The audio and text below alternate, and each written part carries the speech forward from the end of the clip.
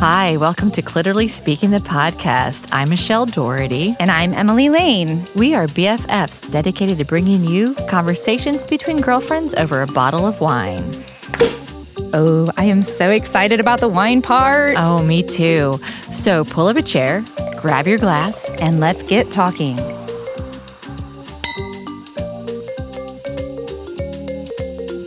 Hey, how are you today, Emily? Hey, I'm great. Thanks, Michelle. Yeah, before we got going, we were talking about this female cardboard cutout police officer at our local grocery store. Yes. And laughing about the lengths that stores are going these days to...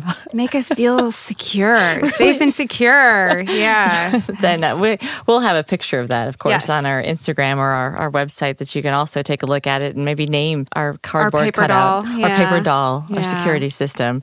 Anyway, so here we are back at the studio recording. Another week has Yes. gone by. Fresh new bottle of wine, nicely chilled and ready to go for And, today. Right, and a new friend, not a new friend, but a new guest with us. Anne is not like... I didn't just find her outside and she became my friend. We've been friends for a while. You do make instant friends. I do. though, But Anne Austin is joining us today. How are you, Anne? I'm fine, thank you. So- I am so glad that Anne is here with us because I only had the pleasure of hanging out with her one time during a zombie prom. That's right. Which was a fantastic evening, but I kind of expected you to look a little more dead. Sorry. You know what the best part of that night was? A cocktail that I got at the bar. Yeah? I don't know if you got any of the cocktails. So Which one did you get? I don't really know. I think it was like an old fashioned, but I'm telling you what, for $12, I would go back there and just get that cocktail. And I mean, it was so good. Yeah, the location we had the zombie prom was at the Monocle in the Grove here in St. Louis. So if you're listening and you want to try that fantastic old fashioned, you can probably ask It was for something called like something that. else, like Professor Brown something, but yeah. It was pretty tasty. Yeah, it was yummy. How many did you have? Only one. Are you sure? No, but I craved it ever since. No judgments here. I tried to recreate it someplace else, and it was not good. Are you making plans, like trying to figure out a Yeah. reason to go back to the I am, Monocle? yeah, like I am. looking in the I am. online. Oh, this absolutely event. am. Sure, yeah. I relate to them. I thought the next time somebody definitely. says, "Hey, let's grab a drink," I'm like, "Let's meet there." Absolutely. That's how it Wow. usually is. But today, Well, I'm sorry I don't have an old fashioned for you, Anne, but I do have something really delicious. I have a rosé. It is made by the producers Domaine Saint Damien. Saint Damien. I know I need to work on my French pronunciation a little bit. yes, our listeners It's- are very judgy, I'm sure. It comes from the Gigondas region. And Gigondas, I've been a huge proponent of Gigondas for many, many years now. It's like a cousin to Châteauneuf-du-Pape, which, is getting more and more expensive each year. So Gigondas, being a little cousin to Châteauneuf-du-Pape, is not quite as well known yet. And you can still get really, really fantastic bottles for the price point that we like to stay in. And I was really excited because I've never seen a rosé From Gigondas. from Gigondas. So that made me extra intrigued on this one. This is a 2017. I think it's quite lovely. I'm interested to hear your thoughts. I kind of feel like I taste a little watermelon, a little wild strawberry, a little cherry on this one. And it just has that really nice mouthfeel of the region. What do you think? Well, Emily and I discussed how she describes wines versus how I describe wines. And this Gigondas is a brand new Victoria's Secret panties wines. Definitely. You know? Yeah, it's very elegant. Explain that, Michelle. It's one of those, like, it's an elegant, a little sexy, not just your granny panties and pop over the cork and sit back and eat Oreos along with it. It's like that. So that's how I describe wines, listeners, but you're welcome to taste the hint of watermelon. Or Victoria's Secret panties, brand new Victoria's Secret panties. So I'm a little bit older than you gals, and so I keep saying, "Oh, it's the rebirth of the rosé."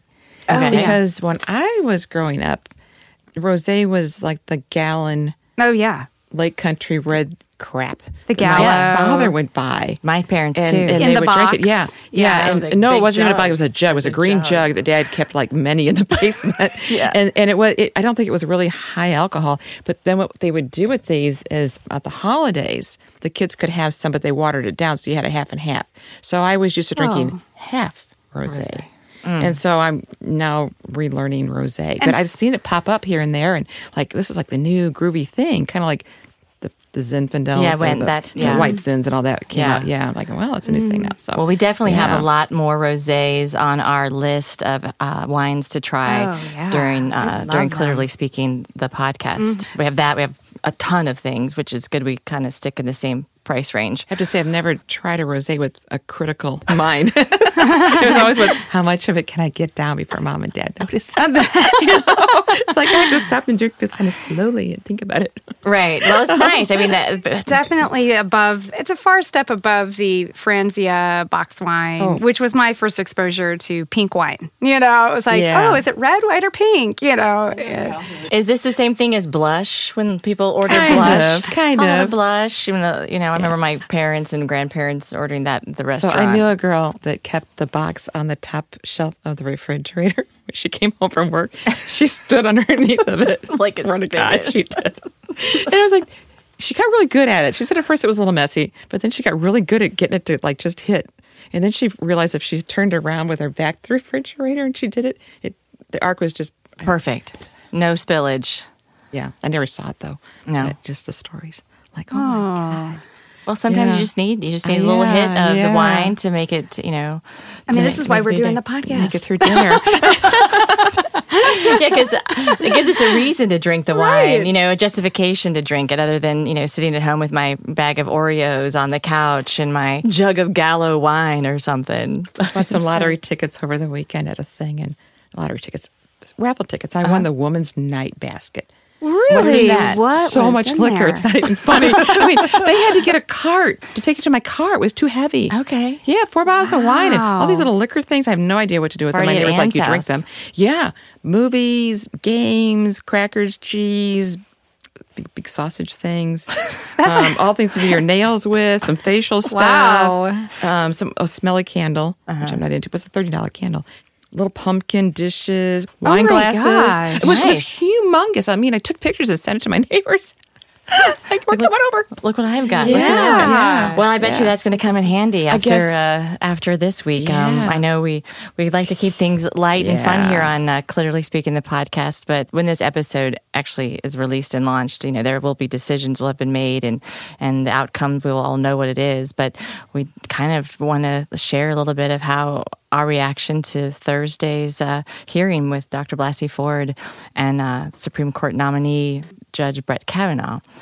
So I will let maybe one of you start first, and I listened to it at Yeah. work, and I actually recorded it and watched it nonstop when I got home. Okay. Her testimony and his the next day. My reactions, having been around people who have denied their wrongdoings to me in relationships, is those people come out screaming, fighting, pissy, moany, poor me, blamed me, and the posture that he took was very much what I would consider the posture of somebody who's hiding something. I would have to agree with you. That was Yes. my reaction to him too. She was the person who allegedly had this happen to her. She was very level. Of course, she's a trained counselor. She's a psychotherapist. She works therapeutically with people. So I'm sure she had some of that ability to maybe separate a little bit from the emotion. Plus, I think her memory at the time wasn't as strong, these years later. But I was shocked at how he came out. Just, somebody said he was playing the Trump playbook, which is to come out and antagonize, to instigate, to rile people up, to speak really in raw terms and blame. I don't know. I think it was him. You don't think he was? You think that I was think it was his raw. personality? Yeah. yeah. Well, to your point, anytime I've ever been in a relationship like what you're talking about, those personalities, they get aggressive, they backlash, they push you harder to push you down. And for me, it's worked many, many times. You know, that tactic of, oh, you're gonna go here. Guess what? I can punch harder. And eventually what that does, it shuts me down. And I think that's the whole goal of that tactic. It's how he succeeded. You know, if I listened to it online, I didn't watch it. I've only now seen clips, and it's almost worse watching it because his facial expressions, the defiance, and then sitting back and crossing his arms and like, how dare you? I don't have to dignify you with an answer, you female person who. But it was very triggering. I felt like I was listening to, you know, an alcoholic, and how they blame. They're never at fault. And he turned it back. When Senator Bushaw asked about his drinking, it was that typical turn back on you blame. Well, how much do you drink? Yeah. I'm like, no, this is not about her, my friend. She's Right. asking the questions. The other thing I watched very intensely was his wife. She was as stoic, and her face just didn't change. And I thought, is this a woman who gets this? Obviously, she gets it at home. Yeah. And I'll bet she's the type that just sort of freezes as a way to deal with it. Right. I can't you got to imagine. put up that stone wall. Yeah. And, or she learned very early on not to react to it. I mean, her eyebrows didn't move. Nothing moved about that woman's face. And I think There's a little bit of clenching in the jaw. I would notice Yeah, a little yeah, bit. but There wasn't a doting like, oh, my No. poor husband, and I support you. There wasn't that look in her face. There was no emotion. There was nothing. But you know what? Don't we respond when we're attacked like that? Our emotions, we shut them off too, right? If we think about it. Absolutely. Yeah. And like you said, you know, it works to temper us down, and it does, and it works on an individual basis. But I don't know if they're going to be able to tamper us down collectively. It feels like the anger is so vast. Right. That we're not going to be able to go backwards. And I was one of the things I've been concerned about, how they talked about Me Too as an era, you know, the Me Too era. And that signifies to me that there's an end to it. No. And I don't want to use the words Me Too, #Me Too era. It's a watershed moment, and we're not going back. No, because the Me Too started for me personally when I was 17. That's 3 eras ago. 4 years ago. You know, those memories will stay with me for my life. You know, Right. it's part of who I am. Yes. We're sitting around this table. I mean, I have 3 instances of Me Too. But being able to say that, like, and to talk with other women and some men that I know, you know, that, okay, now we can talk about it instead of like walking around with like a shame that, oh, wow, if I can't let them know that I was, you know, raped, because then they'll judge me. you. Well, I think Right. Dr. Blasey Ford gave permission to define things that might have happened to us that we may not have previously thought were significant, because Right. we learn to pass them off. Okay. We learn not to talk about them, but we also learn to tell ourselves, don't talk about them because you're damaged goods. And in my generation, if you really wanted to be attractive to somebody, you were not damaged goods, and you did not want them to know that. You did Yeah. not want them to know that you had been violated in that way. You know, So you didn't talk about it. Plus, the humiliation of the act itself was just so, that you didn't want to go back there. damaged goods, yes, but I always feel like somehow, it's your fault, right? That's what we were told. Every Me Too incident I've ever had where I've tried to voice something, it all came back as a risk of losing my job. I put myself in a precarious situation, you know, and my fault because of how I looked, or, you know, Drank too much. Right. Should have known better. You shouldn't have been drinking as much as you were drinking. Right. You know? My first incident when that happened, I knew very clearly that it wasn't my fault. There were so many things I could tell you about it that I knew immediately it wasn't my fault. But I still, I didn't tell my parents at first. My coworker the next day saw my hands were scraped. And she wanted to know, how did I get my backs of my hands scraped? Well, it's from fighting this guy off, right? And she made me tell my parents. Wow. And boy, That must have been hard. How did they respond? not my mother. My mother wanted me to call the boy and invite him over to the house, and then she was going to shoot him in the front of the house. She was going to get this old shotgun that my dad had. We didn't have any bullets in the house, but I mean, she was going to get the shotgun out, and I was to get him into the house on our property, right? Yeah. And then she was going to take the shotgun and kill him in the foyer. I'm like, no, Mom, no. It was Christmas Eve on top of it. I mean, Oh, my I mean, goodness. as much as that poor woman can't remember, I remember details, but Yes. this is going to segue into what we're going to talk about tonight. Okay. My hippocampus probably is much more developed than the normal person at that age because Hippocampus. What is the hippocampus? it's a real deep down in the center of your brain, almost like right on top of your brainstem. Okay. It's where your thalamus is and all that, your hormonal stuff goes on. Okay. Yeah. And because I can remember things back when I was 2 years old. I have very vivid Wow. memories. So my incident, unlike hers, I remember what I was wearing. I remember exactly what day it was. I remember what I ate. I remember what I threw up later. I remember extreme details about it. So Yeah. yeah. I remember the details of mine too. Yeah. But I didn't tell my parents. I wrote my book, and my dad called me after he read the book, and he said, "I just need to know: did this happen to you, or my sister, or any of my granddaughters?" And I said, "Well, Dad, it's fiction, but there's parts of it." He was pretty upset about it. Has that changed how he relates to me? I don't know. He lives in a different city. When I shared it initially with my girlfriends, they didn't know how to respond. And it was like I was really wanting somebody to tell me that I was okay and to say it wasn't your fault and you did the right thing. But it was more like we just didn't have a skill to verbalize comforting each other like we do now. Because we were young. Well, this was just, this last one was just 8 years ago. So it's like the things. dialogue's changed. The dialogue has Yeah. changed. I think I was lucky because the woman that I told at work was probably about 4 years older than me, but she was an only child, and her parents were just so good with her. I mean, she put the fear of God. I mean, you have to tell your parents. And I did go home and tell my parents.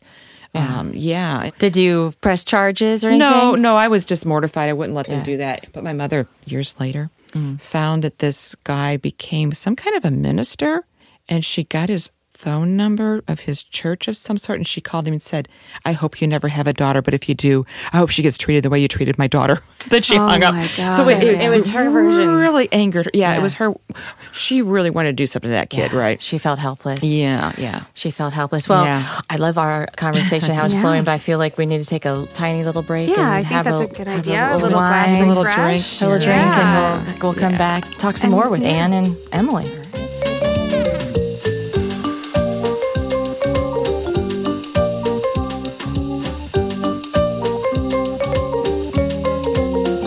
Hey, welcome back, guys. I had to take a little drink on. Glasses are filled back up. My glasses are filled I back up with this know. wonderful Jig Das, my Victoria's Secret brand new panties line.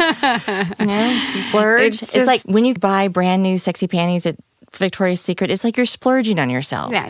So drinking a Jig Das is like you're splurging on It is yourself. special. That's I what I was agree. trying to say. Yeah. Now it makes complete and total sense. After your first glass of wine, suddenly you can speak so much more clearly about it. It is, Yeah. what is they call it? Something about the gods, the the truth serum. Oh, the there you go. Nectar of the gods, and you can Yes. always speak much better. But anyway, prior to taking a break, we were discussing allegations topic. against Judge Brett Kavanaugh and Emily.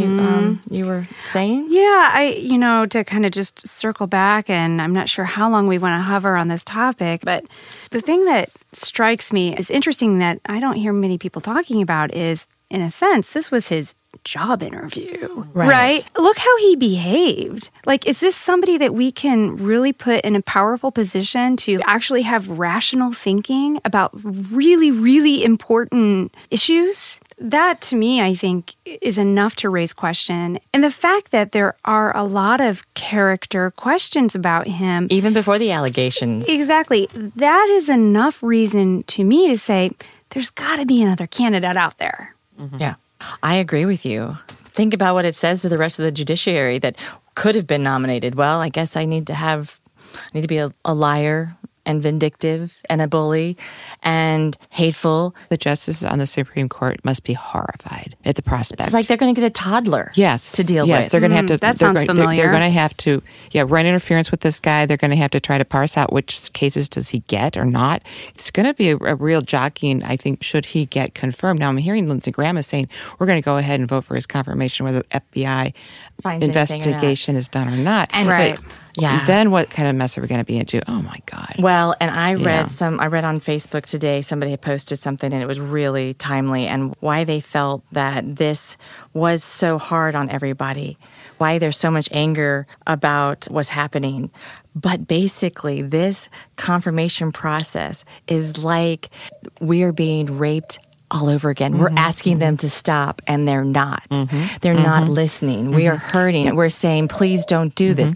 Please don't do this. And they are ignoring it, and they're ramming it through. They're putting their hands over our mouths, and we're helpless, and we feel helpless like you do when that's happening to you. It gave me the chills when I read it on Facebook. It was much more articulate than I have described. I think you're spot on with that. I was in what I consider to be a women's only, very safe Facebook group, and told my truth and my perspectives in relation to what Dr. Blasey Ford had talked about. And a troll came at me. And I said, no, stop. This is not about me. This is about what happened to this woman. And then I went on to say, and what is playing out in real time right now is what has played out in a macrocosm in this country for so many years. You're doing it right now. Yeah. You were trying to silence me and question me right now. Right. I had the same thing happen. It was just like, yeah. oh my goodness. Yeah. I had posted my... Do you not see what you're doing? Right. I posted my truth on my Facebook page, and a former fellow student of mine from college, he posts on there and he's telling me all the reasons why she's not to be believed. And I said, I didn't ask for your comment. And if you can't respect the pain of survivors, you don't make comments right now. And his response was, well, I can because I've been falsely accused. And my reaction was, no, you've just asserted male privilege, white male privilege, by, again, telling me that the thing that happened to you was more important, and you're trying to shush me on my own Facebook page. Right. And I said, just unfriend me, don't follow me, just go away. Life goes on. And I said, and maybe I hope you learned from the false accusation to maybe put some safeguards in place that you don't get falsely accused again. Lots of, I know. Yeah. Sorry, Okay. listeners. Just to lighten this up a bit. Yeah, Did you ever read Lisa Strada in school? Yes, I did. Okay, Why don't we do that? I think about Lisa Strada all the time when these things happen. Yes, so what I happened did in Lisa not Strada read this. Was fabulous. So the women, I forget, like Romans. It was like or the something. Trojan War or Yeah. something. So the women in this play, it's this fiction, and the men would go off to war like they went to their jobs every day, and they would come home. So it was like a real regional battle going on. Right. And so the women were just so tired of this whole fighting crap, and so they just said, well, no more sex. Wow. Until you stop fighting. And so the men would go out to war, and their erections were so huge and painful. and Oh my the staging God. of this thing is actually so comical because they're all in robes, and the robes are going in the front. They're possibly, and it got so painful that they just could hardly even walk to even fight a war. But the women just shut it down. Like, come on, center yourselves back. What's more important, guys? Get home. And they eventually did. Wow. Oh my God, I love It's a this. teeny Oh, it's a weeny little fabulous play. little play. It's Lisa Strada. just a little book, and Yeah. just pick it up. It's just really fast. When they do it on stage, they try to drag it out because Right. they have the moaning men. And Let's share a link to that. Oh, sure. Yeah. Because Lisa Strada. I've not read this, and Oh, I'm yeah. sure that other people would be interested. When I had done some work with a former lieutenant governor of the state of Missouri, Harriet Woods, a long time ago. She passed away probably within the last 10 years. And she told me that, and she wrote a book called Stepping Up to Power, and I have it, and it was all about the Anita Hill time, right? And then the Year of the Woman. And she said her experience, the reason the Equal Rights Amendment failed to be ratified, and our fine state here didn't ratify it either, was because women didn't know how to be strong in the bedroom to say what they wanted. They didn't know how to be at that man-woman intimate time. there's so many layers to that. So I many can't even layers. go there. I'm just like, my jaw is. But Yeah. it's like that is when you're on your own as a female. How do you stand up? And so that's where, like, ultimately, it failed to have the groundswell popular support to continue through. And hopefully someday I'm sure it'll be under Trump's administration. We'll get the Equal Rights Amendment ratified, and we'll all be treated equal, and there'll be rainbows on every block. Another good book is Women's Ways of Knowing. Women's Ways of Knowing. And it's on every syllabus of every women's studies program, but it's one of the ones that everybody has to read. It's about the different levels of gaining your voice and how do you form your realities as well as your opinions. And you can listen to people and you say, well, what do you think about that? And if they reference their own thoughts, that's pretty evolved. A lot of people say, well, the way my church tells me, or what my family used to say, or my daddy, even worse, my daddy used to blah, blah, blah, blah, blah.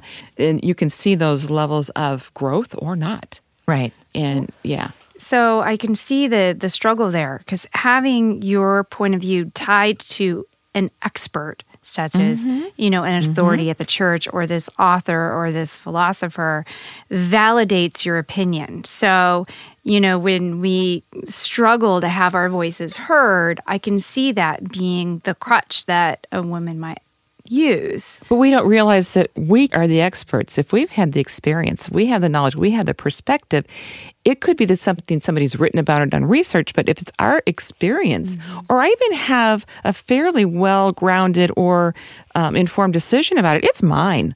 It doesn't belong to somebody else. I could cite somebody else, but what I think about that, how I interpret it, then it's mine. And it takes a lot of guts for some women, and it did me when I started to have a voice. It took a lot of guts to do that. Now I could care less. Well, and to be comfortable owning your opinion. It doesn't always have to be tied to that expert, that church, that mom, that dad, that, that neighbor or your political party. It is your opinion, your expertise, and feeling comfortable owning it and saying it and standing firm while you're being badgered or stuff being thrown at you left and right. You know that somebody's going to come back at you, but if you are resolute in your self-confidence, you can be comfortable with saying, but yes, I do know. Or, hey, you know what?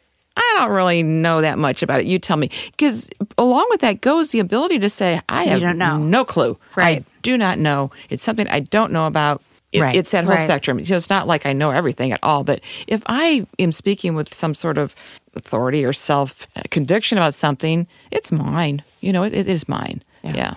When was it that you felt like you had come into your own voice? Was it something that happened, or is it an evolution throughout I remember. time?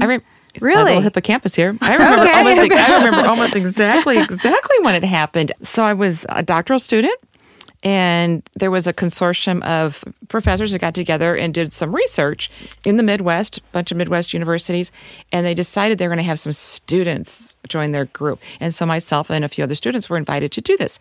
And I was at a meeting I think I was at the Ohio State. And typically we had a conference every year, and people would submit research papers. And it was a conference that geared towards students also, and allowing the doctoral students to submit their research and have a way to present that before they had to present it for their dissertation or dissertation, something. yes. Okay. And so we had to jury these papers. We had to read all these papers and decide yay, nay, whatever. And I remember I just spoke up about some paper. And then as I did it, sort of like you're out here witnessing yourself, talking like, oh, I am like speaking. And I'm being heard by some pretty highfalutin people from these big highfalutin universities. And like they're listening to me, right? And so it was kind of like, wow, that's cool.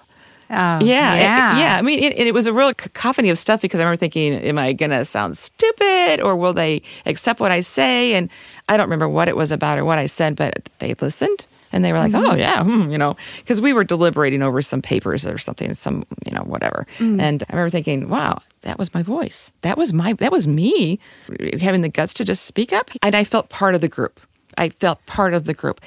Luckily for me, it was mostly men, but they were very not your typical professor men.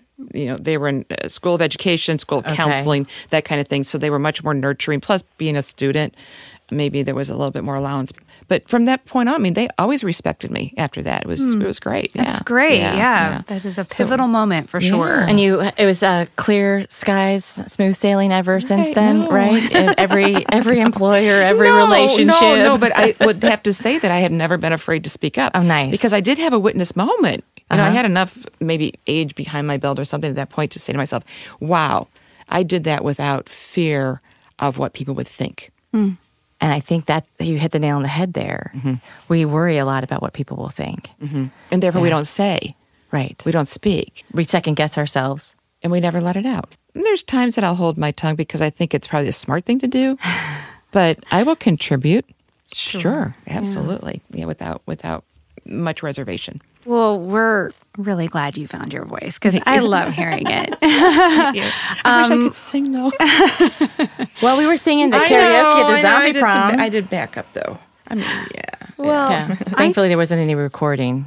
No one out there in clearly speaking, listening land is going to get one of those. That little DJ lady was taking pictures. I don't know if she was recording though. I hope not.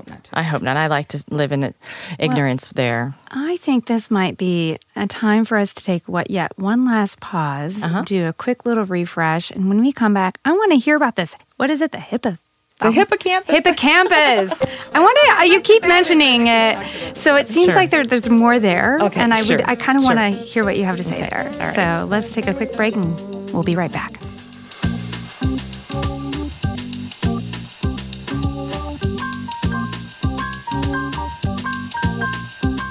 All right. Well, thank you for that little pause there.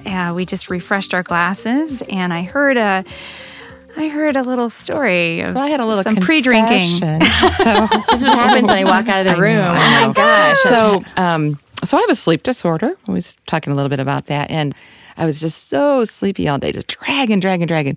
And so beer wakes me up. So I went home and drank a beer really quick. We like beer. I really do. That's why I want to drink a beer really quick so I could get through this because, beer and alcohol wakes me up. I'm kind of like an upside down, backwards reality of So you're going to be in great shape by the time you leave here. I know, I'm going to go home and clean. Yeah. So is this Fascinating. really? So tell us about your sleep disorder. So I have narcolepsy. I also have what's called REM behavior disorder. So narcolepsy is like being backwards. You're sleepy all day and awake all night. Not all people with narcolepsy have that nighttime problem. Some people do fall asleep okay, but I don't get sleep pressure. When you guys would yawn and feel like, ooh, I need to go to bed, I do not get that at all. And after it's not like a sundowner's thing, after about 7 or 8 o'clock at night, I lose all sense of time. It could be 3 a.m. I just think it's 9 o'clock still. Wow. Yeah. Oh, yeah. that's So really it's, interesting.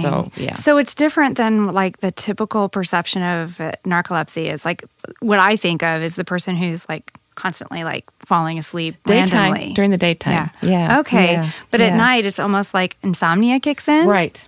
But that's a different thing in itself. And that's a Right. whole other sleep disorder. But it's somewhat of a component of narcolepsy. Yeah. Wow. Yeah. And this was discovered or diagnosed at what age? Oh, well, so they tried to diagnose me when I was 8 because I was having clear symptoms at the age of 8 and probably earlier, but it really was pronounced when I was 8. And the testing wasn't there yet. So Dr. Demet, wonderful man, was working on the whole REM thing and doing some diagnostic work and figuring out how to use the EEG, brain wave analysis to look at the sleep patterns and the eye movements and those kinds of things. So he's a father of REM. Okay. So that was happening right about the time I was having these problems. So he was 68, 69. It was 68 for me, 1968. So at the time they decided that I was a hyperactive child, which now we would call ADD or ADHD, right? And then I had some sort of psychological trauma, which, every kid has psychological trauma, So what they do, they gave me these little uppers during the day and these little downers at night. It was 1968. Come Wow. on. Yeah. So that was pretty much like they would treat a kid with Ritalin. Okay. Yeah. And maybe a little sleep aid at night. So that kind of evened things out until we moved. We moved out of that town, and my parents felt, well, she's away from the trauma, which was we saw this fire, and there was also a flash flood, and they decided that was it. That was it, yeah. And so moved, and then I was not medicated, and then I really struggled from that point until I was 38. And So you take medication now to keep yourself with, yeah, medication and lifestyle. I really shouldn't be drinking. but it is clearly speaking the podcast. I know. It's conversations between women over a bottle of wine. It's so awkward when you don't drink with us. Right. Yeah. Oh, no, I don't. It's like peer pressure. We look at you and we're Yeah, like, really? You're just not going to have any? That's like being on the outside looking. I mean, that just doesn't work because there are times that I don't because alcohol does disrupt your nighttime sleep. Oh, it really definitely. does. Alcohol, caffeine, nicotine, big robbers of sleep. I have crazy dreams I when only- I've had wine. Tonight, guaranteed, I'm going to have crazy dreams. Yeah. I kind of like it though. I don't. I do. My sleep is shorter when I've had alcohol. This is why I decided today why I'm so sleepy is because if I sleep more than 5 hours, I remember my dreams vividly because I have REM helps to consolidate memory. And so I was talking about the hippocampus. And so where my defect is on the top of the hypothalamus. They call it the lateral aspect of the hypothalamus. And that's where we have our dysfunction. And I think it has to be somehow related to the hippocampus because my memories are striking. My family members call me and say, do you remember 1967? I'm like, yeah. Settled I remember when I was wearing my first day of school Yeah. in first grade and Mrs. Boynton and what she was wearing. And I mean, clearly. So I dreamt last night that I gave birth. I was in labor. So my mom's with me and I'm having stomach That is pains. so that's not like a pleasant dream. No, it was kind of weird because I'm going, I went to the hospital with stomach pains and then I was like, oh, my water broke. I think I'm having a pain. Okay, so my mom's like, oh, yeah, she's in labor. And here's the killer part. So I've never had children in real life, right? I was going to say. So here's the killer part. I'm like, I don't think this happened to me for the first time I was in labor. So in this dream, I had another kid. Where does this come from? I have no idea. And you were drinking yesterday? No. I did have a beer. Yeah, with dinner. Yeah. So maybe that's what it was. So what's the most precarious thing that's kind of happened to you that's, a result of you maybe falling asleep in a random place, or is there any story? I have a few stories. What led me to diagnosis? So I was struggling, and it got to the point where my office was up in Bridgeton. I lived in South County at the time. My mother had to start driving me to work. Because I could not, I was having dreams while I'm driving. Oh. What they call microsleeps. I'm not falling asleep really, but sleep is intruding so dramatically that I'm having these little dreams. And I get micro dreams during the day at work. So I'm doing something. I've spoken out at meetings with a micro dream before, which has been interesting. Is it almost like hallucinating? Well, no, because we do have those at night called hypnagogic or hypnopompic hallucinations. That's a whole other dialogue, another discussion podcast. Because it's those are 4-syllable words. This is like Science Friday. On Yeah. So what I was going, the doctor said, exercise, vitamins, blah, blah, blah, anemia, thyroid. All these doctors tell you certain things. So I'm doing the whole gym thing, and I fell asleep on the treadmill. And I flew off, and there was a plate glass window behind, and I just remember hitting my elbow and that cling kind of noise, and there was ladies sitting on the edge of the plate glass window thing, and they were like, "Are you okay?" And I'm like, "Yeah." And I was so out of it. Picked up my little towel and my little water bottle and walked over to these machines. I was doing this thingy, whatever that thing's called, where the little butterfly wing, machine thing. And then I fell asleep doing that, and I went into the locker room, and the staff followed me and asked me if I was on drugs. Oh. And they banned me from going back. And I had won a year-long membership. I was humiliated. I never went back. But I got in my car to drive home, woke up 2 hours later, still in the parking lot in my car. That's scary. Yeah. So that happened. So you didn't call the ambulance or anything at that point? No. You just woke up and went home? No, because things like this had happened to me before, but it was getting worse and worse. So that took me to the doctor. Once diagnosed, I did not know I had REM behavior disorder. At a most extreme level is when you kill people in your sleep. You've heard these stories of people who kill people in their sleep. Not in their dreams, but they actually get out. No, they actually act out, but they don't know. So people will jump out the window. Oh, yeah. Mike Birbiglia. I know. His stories are amazing. He very much legitimizes REM behavior disorder. It makes it not so wonky, but it is wonky. People bang up their bedrooms. They bang up their bed partners, which is really bad. So the way I find out that I have it, I'm on an airplane. And that's late 30s, I was pretty thin and cute in those days. And I'm on this airplane, and there's this guy. And I'm falling asleep because it's daytime flight, right? And I bang into this guy. I mean, it's totally right across this guy, myocardial thump right on his chest, right? And this poor man is and I'm sorry, this isn't. And I said, I'm so sorry. I think I had a dream. What am I going to say to this poor man, right? And he was like, oh, that's okay. And then excuse me, stewardess, can I have a different seat, please? No. Well, it gets better. So I did the Mary Pat thing. I try to put my fingers in my armpits. Yes. And I try to hold them really tight, but I can't, right? So I wake up 2 hours later, curled around the upper arm of this man. Oh my gosh. With my face in he had a tweed coat. I don't remember what he looked like so much, but he had one of those tweed coats with a patch on the little thing. And I know that man probably sat for 2 hours don't move, don't wake her up, don't move, don't wake her up, because he probably thought if he woke me up, I'd come out swinging again, right? So I got off the plane. I woke up, I'm so sorry. He goes, oh, honey, you must have been really tired. Yeah, I guess I was. And I called my doctor horrified. And he said, yeah. So then I got medicated for that. Yeah. So I do have to be careful. So that was right before 9/11. So when I Wow. would, back in the days when you called the airlines to make your Right. ticket thing, so I would always ask for the spot at the back of the plane. And so at one point they said, well, I don't know if we can do that. And I was like, no, I really need to be in the back of the plane. And, they said, and I told them why. And the gal's Security like, check. you really need not to sit next to people. So they put this on the manifest that I couldn't be sat next to anybody. So I would be in a plane completely filled with people. There are, people trying to get on the plane, and there's me in the middle with nobody around me. Nice. Nice. I had a I'm grandmother, gonna try like- to use that with next time I go I flying. had a grandmother international. completely chew me out one time because they're trying to get their grandkids on, and I finally said, "Look, you can have this seat next to me, but you have to promise to stay awake and talk to me the entire time, and I will explain to you why." After we take off, and so I did tell her. She was like, and she was like little toothpicks in her terrified. eyes, trying to stay awake herself, so she could keep me awake the whole Yeah. time, so that her grandchildren could get on the flight. Yeah, Yeah. I would have just said, "Did you watch Silence of the Lambs?" Oh no! That is why I sit by myself. I've never seen scary movies. My parents oh, God, never. they'd probably be my horrible parents for never you. let me see scary movies after. I think that with childhood. your REM disorder, I wouldn't encourage that. You've been No, I Dreams have already? never seen a Yeah. scary movie because That's okay. from the age 8 on, my parents wouldn't let me see stuff. That's totally yeah, fine. Yeah, But yet you came as a zombie, and that's I how know. we met. But I had to ask my neighbor, my little neighbor who's 6 years old. I had to ask Carly, who's convinced that zombies really are real.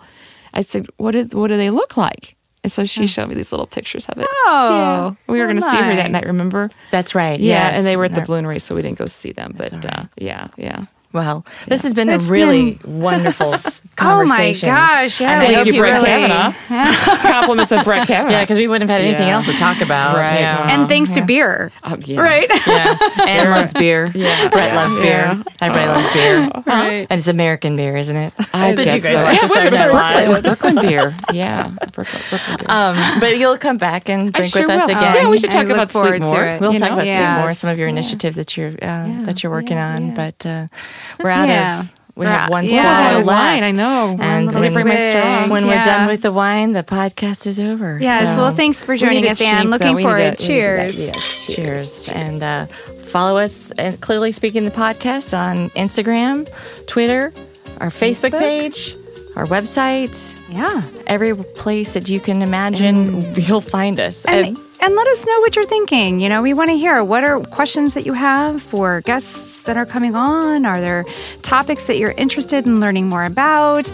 Is there wine that you're interested in sharing with us or have any recommendations we want to hear? Let us know. Absolutely. Thanks. Thank you. See you later. Been fun. Bye.